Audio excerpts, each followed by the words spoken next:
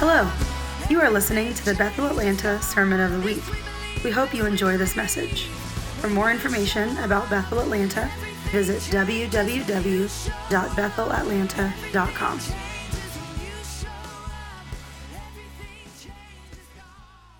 All right. Well, before we dive into the central topic that I'd like to go after today, during the offering time last week, if I remember correctly, there was this little kind of blessing that I felt like the Lord wanted to release. How many of you were here for that last week? 3 people. I remember more, but maybe that was it. But I wanted to just read this blessing over you one more time. This is in Proverbs 3 if you want to read it later. But before we dive in, I just want you to, we just got up and walked around. Everyone just take a deep breath, if you will, and let that out slowly. And then I just want you to close your eyes, and I want you just to receive this blessing, because I just feel like this is something that the Lord's highlighting in this season. Again, it's in Proverbs 3, if you want to look at it later. But blessed is a person who finds wisdom, and the one who obtains understanding. For her profit is better than the profit of silver, and her produce better than gold. She is more precious than jewels, and nothing you desire compares with her. Long life is in her right hand, in her left hand are riches and honor. Her ways are pleasant ways, and all her paths are peace. She is a tree of life to those who take hold of her, and happy are those who hold on to her. The Lord founded the earth by wisdom. He established the heavens by understanding. By his knowledge, the ocean depths were burst open, and the clouds drip with dew. My sons, see that they do not escape from your sight. Comply with sound wisdom and discretion, and they will be life to your soul and adornment to your neck. Then you will walk in your way securely, and your foot will not stumble. When you lie down, you will not be afraid, and when you lie down, your sleep will be sweet. Lord, I just release a blessing of wisdom into our lives, into this season, that we would be drawn towards wisdom, that wisdom would bless our lives, not just our finances, but our peace, our work, our rest, our sleep. I just pray that we would receive a gift of wisdom that brings sound sleep to every night from this one forward, Lord. We just release that in Jesus' name. Amen. I just wanted to make sure everyone got a dose of that, because I think that's important. And funnily enough, reviewing this scripture led, interestingly, to what I'd like to cover tonight.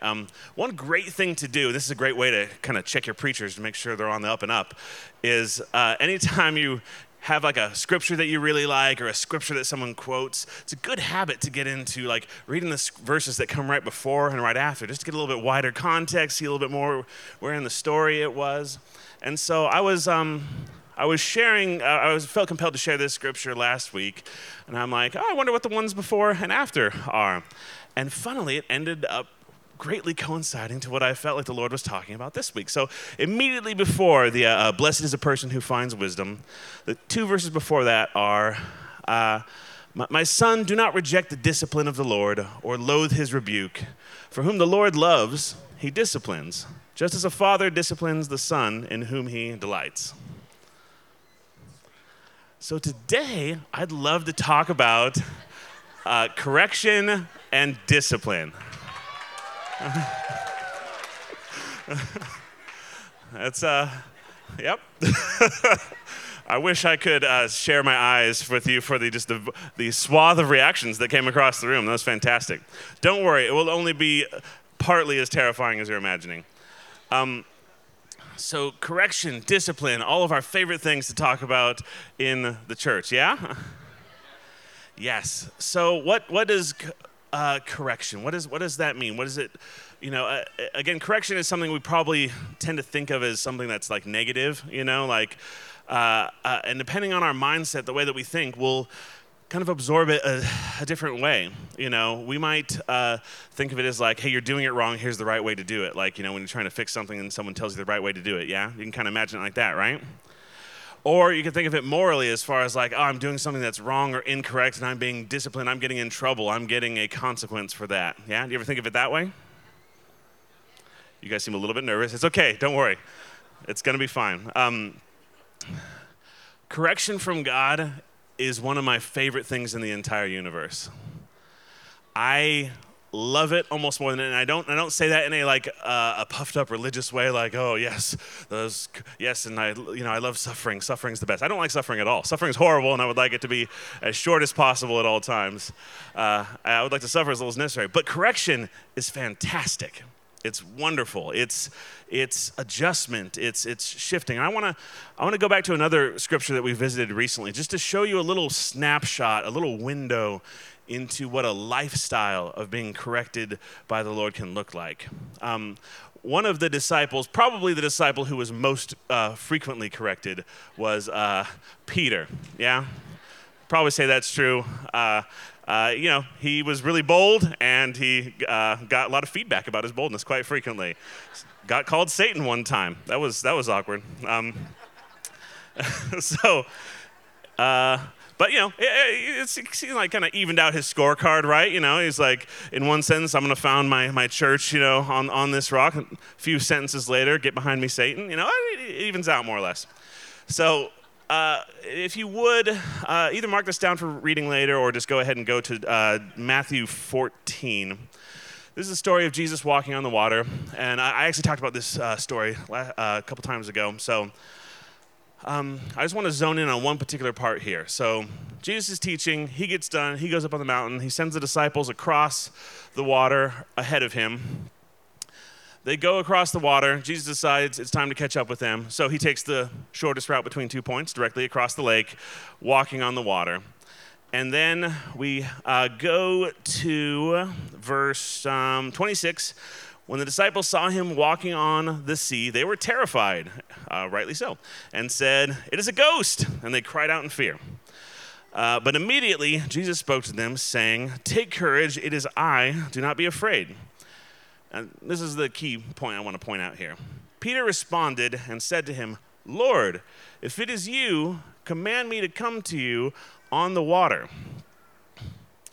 Now, if you grew up in the church like me, you've heard this story 500,000 times, and so you kind of tend to just take everything at face value. It's just, oh, yep, this is what happened, and that's what happened. Well, I was reading through this the other day, and it suddenly occurred to me, what's the situation? Okay, we think this might be a ghost. Okay, this maybe ghost said it was Jesus. To verify that this maybe ghost is actually Jesus, Peter says, "If it is you, tell me to walk out on the water." He doesn't say, "What did I get you for a present last Christmas?" Which is also your birthday.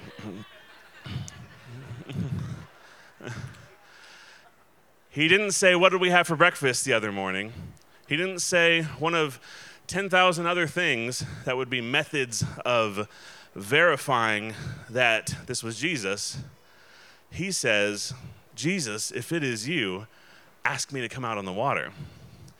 And this is a small little detail in this story. It's maybe not the most important one. We know the story that goes after here. Jesus says, "Come." Peter walks out on the water, makes it most of the way, sinks down into the water. But to me, this is one of the biggest keys to understanding the result of a life of someone who was frequently corrected by Jesus. He knew which question to ask. He didn't ask, what we had for breakfast yesterday? He didn't ask, what did you tell me, the other day, at this point. He recognized the nature of Jesus by living with him, by being with him, by walking with him, by living life with him day to day, by being led by him, so that his mind was beginning to think supernaturally, so that he even understood that this would not be a simple, Jesus just decided to walk on the water today, but this was an invitation to step into something new. And so recognizing that, he asked the question, "If it's you, ask me to come out on the water. Ask me to do something that is completely impossible." Does that make sense? It's a small little window. It's just a little peek, but it's an important one. Because even just a little bit later, as we know, Peter doesn't quite make it. And Jesus says, "You have little faith, why did you doubt?" Another adjustment, another correction, another invitation. Now again, we'll get into this later, but last time I talked about this, we talked about how it's really easy to imply a tone to that correction based on your perspective, based on what kind of attitude you think Jesus would have. You know, the one that most commonly comes to my mind is disappointed teacher Jesus. You have little faith, why did you doubt? Sounds like a disappointed teacher. And that concept is one that's important to understand, because we know that God's correction is good, right? We want to be corrected by God, don't we? If you don't, maybe don't raise your hand, but you probably wouldn't anyway. So no, I'm just kidding. When I said we're going to talk about discipline and correction, about 75% of you cringed and then laughed. You know, yeah. How many of you, and if we're being really honest, how many of you, when you think of the idea of being corrected, of discipline, get a little bit of a cringy feeling on the inside? I do. Yeah. And so why is that? And I want to talk for a moment about some of the we all know that God's correction is good. We all know that whatever he was correcting us on would be right. We all know that whatever he'd be correcting us on would be something that would improve our lives, would make it better, would make it more whole, healthy, all these things. We know all this stuff, right? Yet still, there's this little thing in us that cringes away from it, that feels in trouble, that feels like we did something wrong, that wants to shy away from it, yeah? So why is that? Why is that? Now, there's a lot of different reasons, and I can't really tell you what yours is, and it's probably a combination of these things. But, one easy one that, we as Christians like to talk about is just pride. It could just be pride. It could just be, I think that I'm right, or I think I didn't even consider to ask for God's opinion on this subject. I'm just moving forward because this seems like the best idea to me, and that's what we're going to do. And any, opinion to the otherwise is an inferior opinion, and on we go. And I'm just keep walking along and don't even necessarily hear what God's saying. That might be one reason, right? Another one, we might be... The way I'd put it, we might lack some confidence in our identity. That when we get that correction, it feels like, oh, I messed up again. Oh, I did something wrong again. Oh, I didn't do it the right way. And it feels like this attack on our identity. You don't need to raise your hand, but you ever have that feeling before? Yeah. Some of us might have a performance mentality, which is like, I want to do it the best. I want to do it right. I want to do it to the maximum of its ability. And discovering when your attitude and heart is, I want to do this the best way, I want to do everything right, I want to do everything correctly, I want to do everything excellently, and discovering that you're not, it's painful. Yeah, it kills momentum. It feels disappointing. It feels so frustrating. You start beating yourself up about it, yeah? That ever happen? Don't worry, we're almost done with these. Some of us maybe just had bad examples. Some of us, when I say the word discipline, that is actually synonymous with physical abuse for you, or verbal abuse, or mistreatment, or genuine demeanment, whether that was from a parent or a teacher or a pastor or whomever. So some of us just have this bad picture of what that is. And even though we know our God is good and is kind and he is love itself, that we still have these examples that just yell at us and create lenses that are so thick that it's difficult to see God the way that he is, yeah? So that's another reason we might be resistant to correction. Again, this is kind of similar to that performance thing, but fear of condemnation, that no matter how much we know that there's no condemnation in Christ Jesus, we still have this thing in us that anytime we hear an adjustment, a correction, or something like that, we feel condemned. We feel like we're doing something wrong, and means there's something wrong with us. There's something wrong with our identity. This is often attached to an inability to separate our identity and our performance. This is a whole other subject. I'm just going to touch on it and keep moving.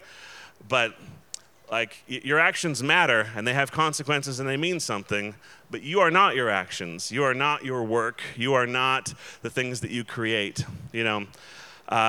As many of you know, I write. One of the things I do is write books for a living. And one of my English teachers in college, who was a great, great guy, he was the sweetest guy, one of the kindest human beings you could ever have a conversation with. One of those people, when you're talking to him, the first 5 minutes of knowing this person, wow, they are so kind, so friendly, so sweet. I got my first paper back from him that I had written to him, and I felt like that kind person had pulled a butcher knife and stabbed me in the heart 15 times because there was bright red notes of take this out, too long, da-da-da-da. And it was like the blood of my very own gushing heart was spilling out on the page in red ink. And I brought it back to him and said, "Is it that horrible? Is it that bad?" And he said, "Blake, you're in this class to learn how to write better. That's the goal. And so one of the essential things you have to learn how to do is to separate your heart from your work." And he said, "Now your heart needs to go into your work, so this is tricky because it's not going to be good if you don't put your heart into it, if you don't put your soul into it, if you don't believe into it. So that is a reality, and it's a reality we have to know. This is true of any kind of work, as I'm sure we all recognize. But if I cannot separate them in my heart, then if someone doesn't receive the prophetic word I give, well, then I'll be offended. If someone doesn't like the way I built this thing for them or wrote this thing or whatever kind of work it is, whatever kind of performance it is, that will feel like an attack against me rather than an opinion or an adjustment or a correction or a thought about something that I did." Does that make sense? Again, can't get into that whole thing, but there's a whole thing there if you want to chat about that. So these are some of the things that make us resistant to correction. What I'd like to talk about is the solution to those things, which thankfully is not as long a list as that was. Because as many good ideas for what the solution could be to us not being resistant to correction, I believe that there really is only one. And it's this concept that maybe some of you have heard of, and there's different words for it, but I'm going to use this one today. You see, we don't listen to God's opinion because he's right. He is right. We know he's right. But that's not the reason that we listen to him and can receive his correction. Right?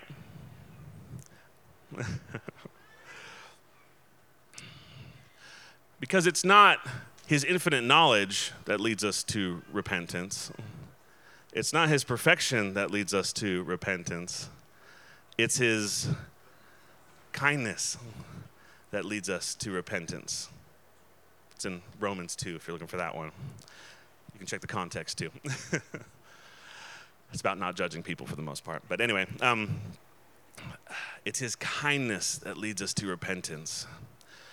This is an area where some of my own, and I'm sure many of our religious history will kind of get at us a little bit, because we kind of get raised, we'll say that we'll talk about God's love all the time, but when we talk about doing the right thing or not sinning or things like that, it's always in the context of doing what's right, doing it God's way, which is true, and I'm not trying to demean that in any way, but again, to throw another scripture at you, we don't love God because he's perfect.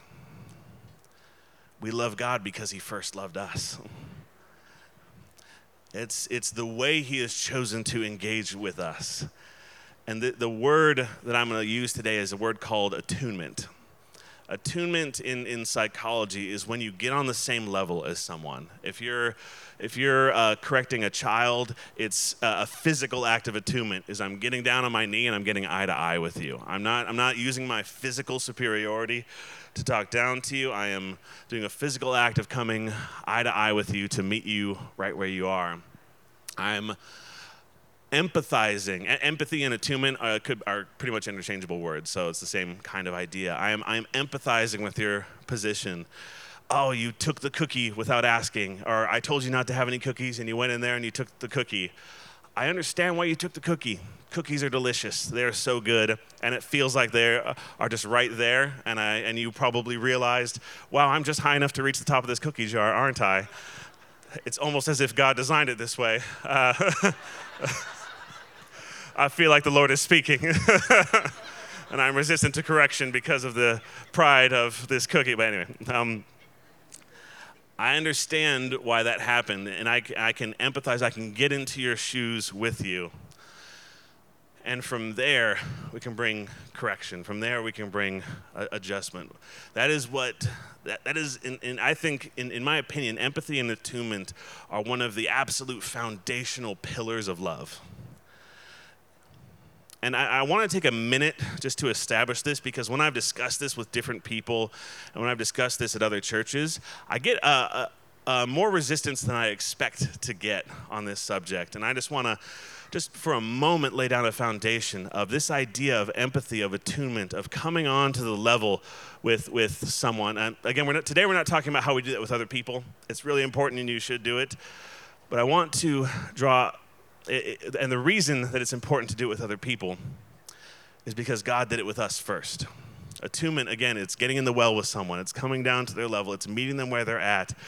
It is first not correcting, not saying, well, you shouldn't have done that. Well, I told you not to take that cookie. Well, you know that we're not supposed to have cookies. Well, you know we don't have more than one sweet a day, or whatever the thing is.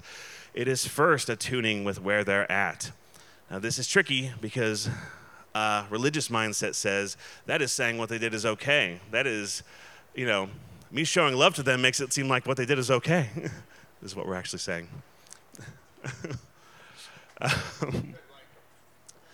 How do I know that this is important? Well, this is exactly what your salvation is based on.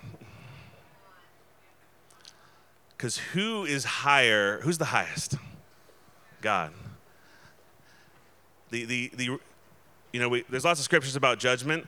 Who has the right to judge?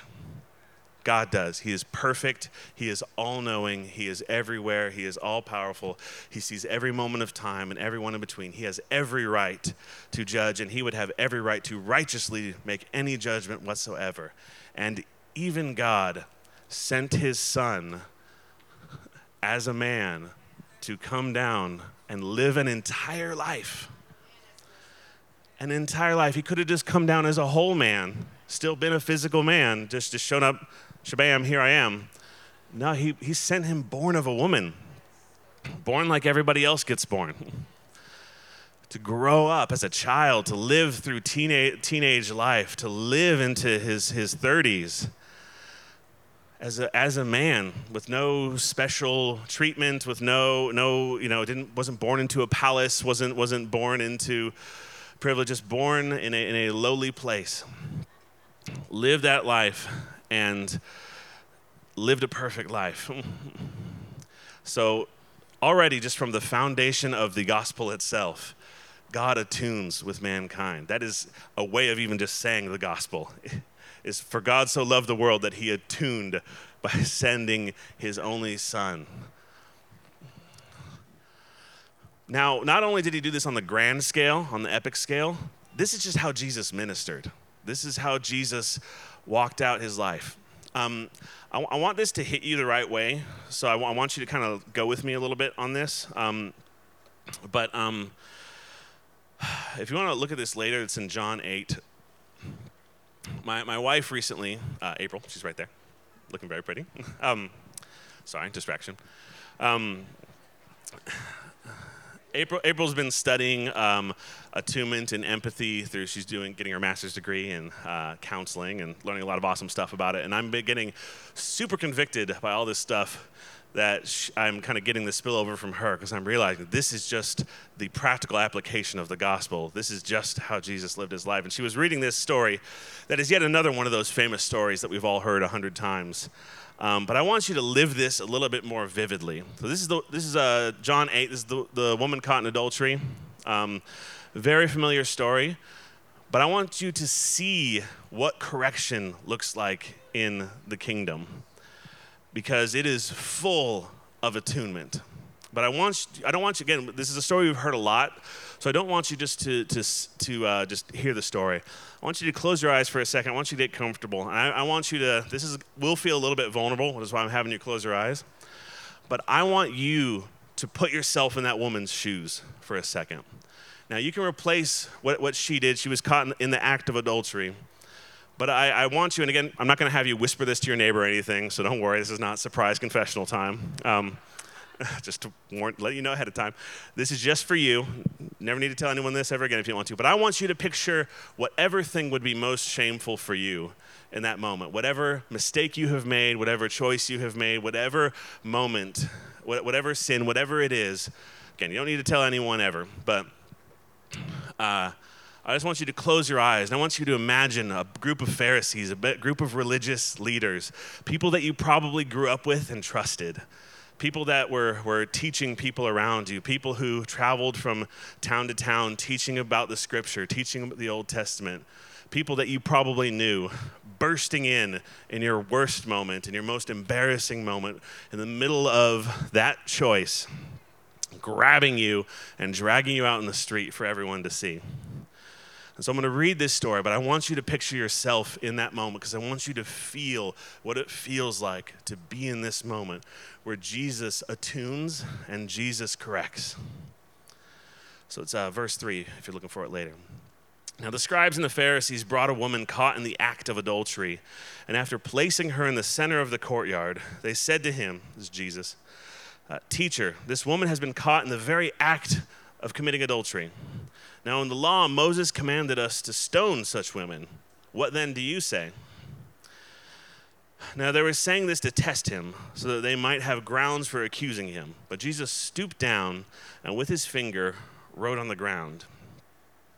When they persisted in asking him, he straightened up and said to them, "He who is without sin among you, let him be the first to throw a stone at her." Again he stooped down and wrote on the ground. Now when they heard this, they began leaving one by one, beginning with the older ones. And he was left alone, and the woman where she was, in the center of the courtyard. And straightening up, Jesus said to her, "Woman, where are they? Did no one condemn you?" She said, "No one, Lord." And Jesus said, "I do not condemn you either. Go from now on and do not sin any longer."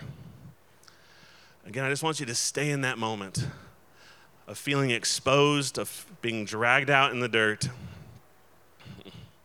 being thrown in front of this well-known rabbi, this famous rabbi who's going around teaching, who people are following, this rabbi who's known for miracles, who's known for wisdom. And you're feeling the shame, you're feeling the pain, you're feeling the doubt, you're aware of the consequences. Doesn't matter if what you made was a predetermined choice or something that happened in the heat of the moment. But Jesus, in peace and wisdom, says something that just brings a level head to the crowd of accusers. The old ones leave first because they're the smarter ones. Because they get it right away. And then the younger ones leave. And then it's just you and Jesus. And first, he attunes with the shame that you were feeling. He steps into your shoes. He understands the fear, the shame that you'd be feeling in that moment and says, "Where are your accusers? Where are those who condemn you?" And then again, he steps into that moment. He steps into this place where you are expecting to be accused, where you're expecting to be condemned, and you know it would be right for it to be so. And he says, "Neither do I condemn you." The one person who has the right to condemn you, who does have permission, who it would be perfectly just for him to condemn. He says, "Neither do I condemn you." And in that place of tuning into the pain, tuning into the shame, tuning in to that fear, from there, from this intimate place that he's created, this safe place that he's created, he says a statement that is covered in grace, the ability to carry out what he's saying. Go and sin no more. You can open your eyes if you'd like to. We got to understand that this is the way that God corrects. God doesn't correct us because we're doing everything wrong. He corrects us because he loves us, because he's guiding us, because he's leading us. Some of his correction is, hey, turn from this. This is not you. This is not what you're called to do. He's taking you in a different direction. He's correcting something big. Some of it is just adjustment. It's like tuning in your golf swing. You know, it's hey, why don't you try this? Why don't you do that? Why don't you do this a little bit different? When I'm in tune personally, when I'm listening, when I am connected with God, I get corrected about 3 or 4 times a day. I get corrected on something big once or twice a month. I'm just saying that just for my own comparison. It's meant to be a day-to-day part of life, and I want us to understand this attunement piece because correction is essential for what God has called all of us to do. Because if our ears, for any of these reasons that I listed before, become numb to his voice of correction, we are missing out on a huge portion of what he's saying to us.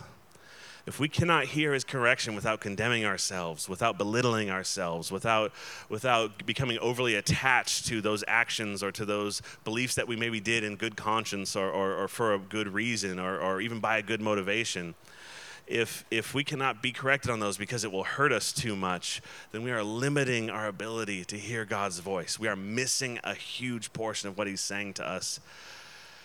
And it's a bummer. Because if we have not heard his correction in a while, then you haven't heard all of his voice in a while. If we haven't heard, if he hasn't corrected us on the way that we are connected to our family, then we haven't recently, then we haven't heard everything he has to say about our relationship with our family. If we haven't been corrected by him about our politics, then we haven't heard what he has to say, everything that he has to say about our politics. It could be a big turn, it could be a little adjustment, but whatever it is, he has adjustments to make to every single part of our life. Now, if we have this perfectionist mindset, that will undermine our ability to hear because it's not the nitpicky, itty-bitty, oh, you got to get it just right, oh, you didn't do that, oh, you didn't do that. It's not that kind of correction whatsoever. That's why we need to attune with our Father and much more importantly, let him attune with us. Look at him. All this idea of like stepping out into the light, letting things out in the light. I don't know. If you grew up in the kind of church that I did, that's get dragged out. That's what put things in the light feel like, doesn't it? Sometimes when it's like confess your sins to someone, it feels like the first part of this story where you get dragged out in front of everybody. No, it's the second part of this story. That's what bringing things into light is. It is giving God the opportunity to attune with you. Now it's scary because even though we trust God, we know that there's some part of it that thinks that he doesn't have to, or he might not, or maybe our history has told us that he won't meet us there. But this is the way that God chose to perform the gospel. And this is the way Jesus' ministry was the whole time. This is just one story. Zacchaeus, come on down from that tree. Comes on down. Zacchaeus was a thief, a liar, a cheat. He was anyone who's ever done a bad business deal with you or to you. Zacchaeus was that guy. He was that guy who cheated you, stole money, tricked you out of things, played the system, whatever else. Jesus doesn't say any written word of correction to him. He just attunes with him. He goes to his house and has a meal with him when he has experienced nothing but rejection from his community, from his group. And, again, fairly so, but he attuned with him.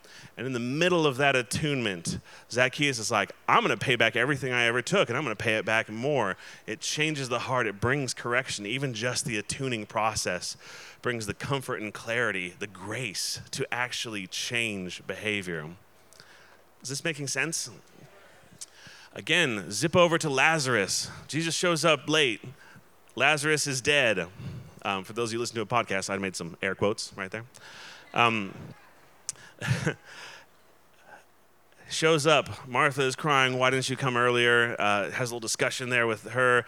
Mary, same thing. Jesus is filled with compassion. Shortest verse in the Bible. Jesus wept. And again, what happens in that moment? Does Jesus correct them? He brings some adjustment. He brings some thinking. He has a discussion. He sees the multitudes come to the tomb. He sees their sorrow. It says he was moved by compassion. And then Jesus wept. Even though he knew a miracle was about to happen, even though he knew God is good, even though he knew that God had provided something, even though he knew what was going to happen in just a few minutes, he came down and wept with them. In fact, it was so severe that the people around him said, wow, he must have really loved him. And yeah, that thing that we're worried about, like that when we attune, that happens because the other people said, well, gosh, oh, he must have really loved him. And then right after, you can go review this all later if you want to. And then they say, well, gosh, if this is the guy who could open blind eyes, then sure, why couldn't he have made it in here in time to heal this friend of his, So yeah, when we attune, when we come down to level, when we meet people where they're at, yeah, there might be misunderstanding, there might be miscommunication. But in the middle of that, out of attunement, in the middle of that state, roll away the stone. Lazarus comes back. This is all throughout Jesus' ministry. If you want to look for it, Jesus met people where they were at. We've heard that phrase before, but it's not always something we do with our whole heart. And it's because we need to experience it from him first. We need to experience that God is attuning to us. That when he's bringing correction, when he's bringing adjustment, when he's bringing a change of perspective, he is bringing it with compassion, with understanding, with knowing where you're at and why you made those decisions. He's not standing up on a high horse, perfect, and saying, oh, I can't believe you did that. What a failure, how embarrassing. Why don't you crawl your way back to me? No, he came all the way down. He paid with his son's blood to have the right to be present in your deepest darkness. Is that making sense? This is a relatively simple adjustment, but it will be transformative if you allow it, because if you cannot attune with his heart, there are swaths of what he has to say that will never reach our ears, because it comes through that door of attuning to his heart. When you look at how much Peter got corrected, it's easy, if we have a perfectionist mindset, to see him almost as like this bumbling sort of disciple. What I see is a disciple who built a lifestyle of attunement with Jesus that was in connection with him, so that there was plenty of rope to pull when Jesus had to pull on Peter, that they had a strong enough relationship that that Jesus could say, get behind me, Satan. And that didn't crush Peter's identity. It brought revelation. Does that make sense? Even to when it got to the breaking point, when Jesus died, something that Peter didn't expect to happen. When Jesus died and Peter denies him, and he's in his darkest place. Afterwards, he rises again, and once again, Jesus attunes with him, connects with him, invites him to go back to that place and do it again, and to, instead of denying him 3 times, to say yes to him, to choose him 3 times. So if you would just stand up where you are real quick.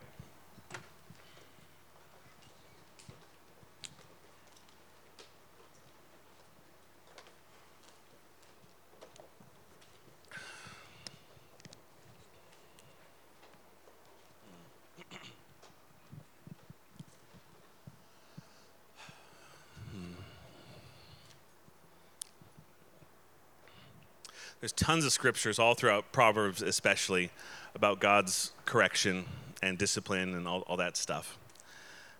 And it talks about all the really bad stuff that'll happen if you don't follow it, and all the really good stuff that'll happen if you do follow it.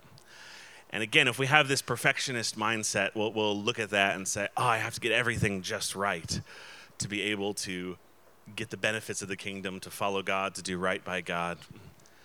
But I want to take a moment here just to pray for you guys, just to take whatever lens that you have off, whether it's a bad model that you had in your past, whether it's perfectionism, whether it's some combination of all those things, of overly attaching your work or what you do or what you think to your own identity. I just feel like the Lord right now is just going to lift those lenses off of your eyes, and he's just going to attune with you. So if you would, just close your eyes, and I'm just going to pray this blessing over you. Lord, right now we just offer up our lenses. We were saying it earlier. We sang it real loud and we raised our hands. Right now, we just lift up our hearts and we say, just remove any lens that is not of you. Any model that we had of correction or discipline that was unhealthy, that was a disconnecting experience, that was a demeaning experience. And we acknowledge that those were not of you, that you are not demeaning, that you are not disconnecting.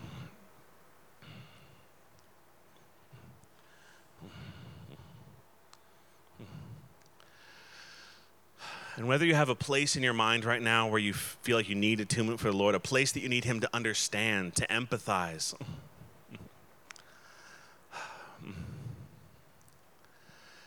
See, we as Christians, we know that we're supposed to forgive.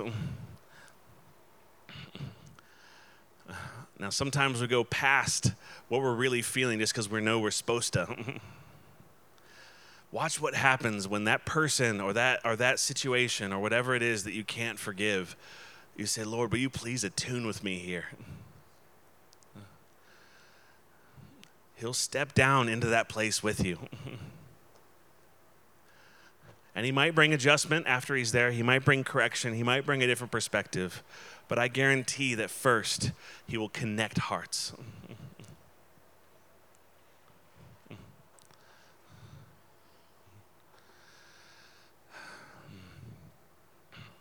It might be a choice that you made in your past that just comes back and just bites you. And maybe there's big consequences that you're still walking out in some form or fashion.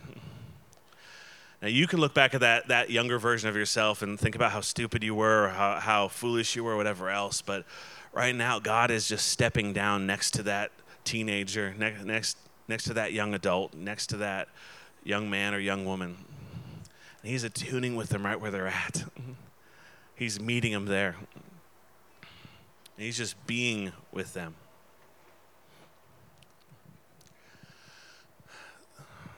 Those of us who are afraid of a false picture of grace, a grace that just says, oh, everything's fine, do whatever you want, we can get scared at this point because we can make the mistake of thinking that attunement is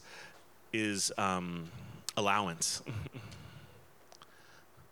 It's not. It's just saying that connection is the most important thing.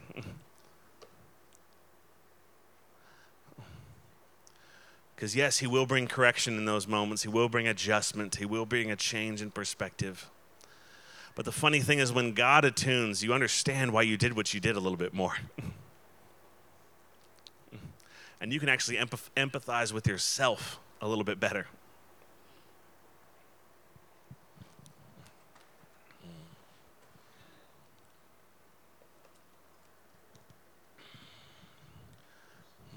If you would, just put your hand on, one hand on your head, one hand on your heart, and we're just going to wrap up. You can choose whichever hand feels appropriate. God, we know that this is deep work. This is deep adjustment. These are ways of thinking that some of which have been building ruts since childhood, since birth even. Right now, we just invite the transformative power of the Holy Spirit to show up in those places. And to do exactly what you did for the woman who was caught in adultery. That to take us to that moment where we maybe can feel the accusation, can feel that condemnation. And in that moment, give us the opposite experience. Give us acceptance. Give us empathy. Give us that kindness that leads us to repentance. And I just break the lie that we would never say maybe out of our mouth, but we believe in our head sometimes. That it's his perfection that leads us to repentance. It's his rightness that leads us to repentance. It's his trueness that leads us to repentance.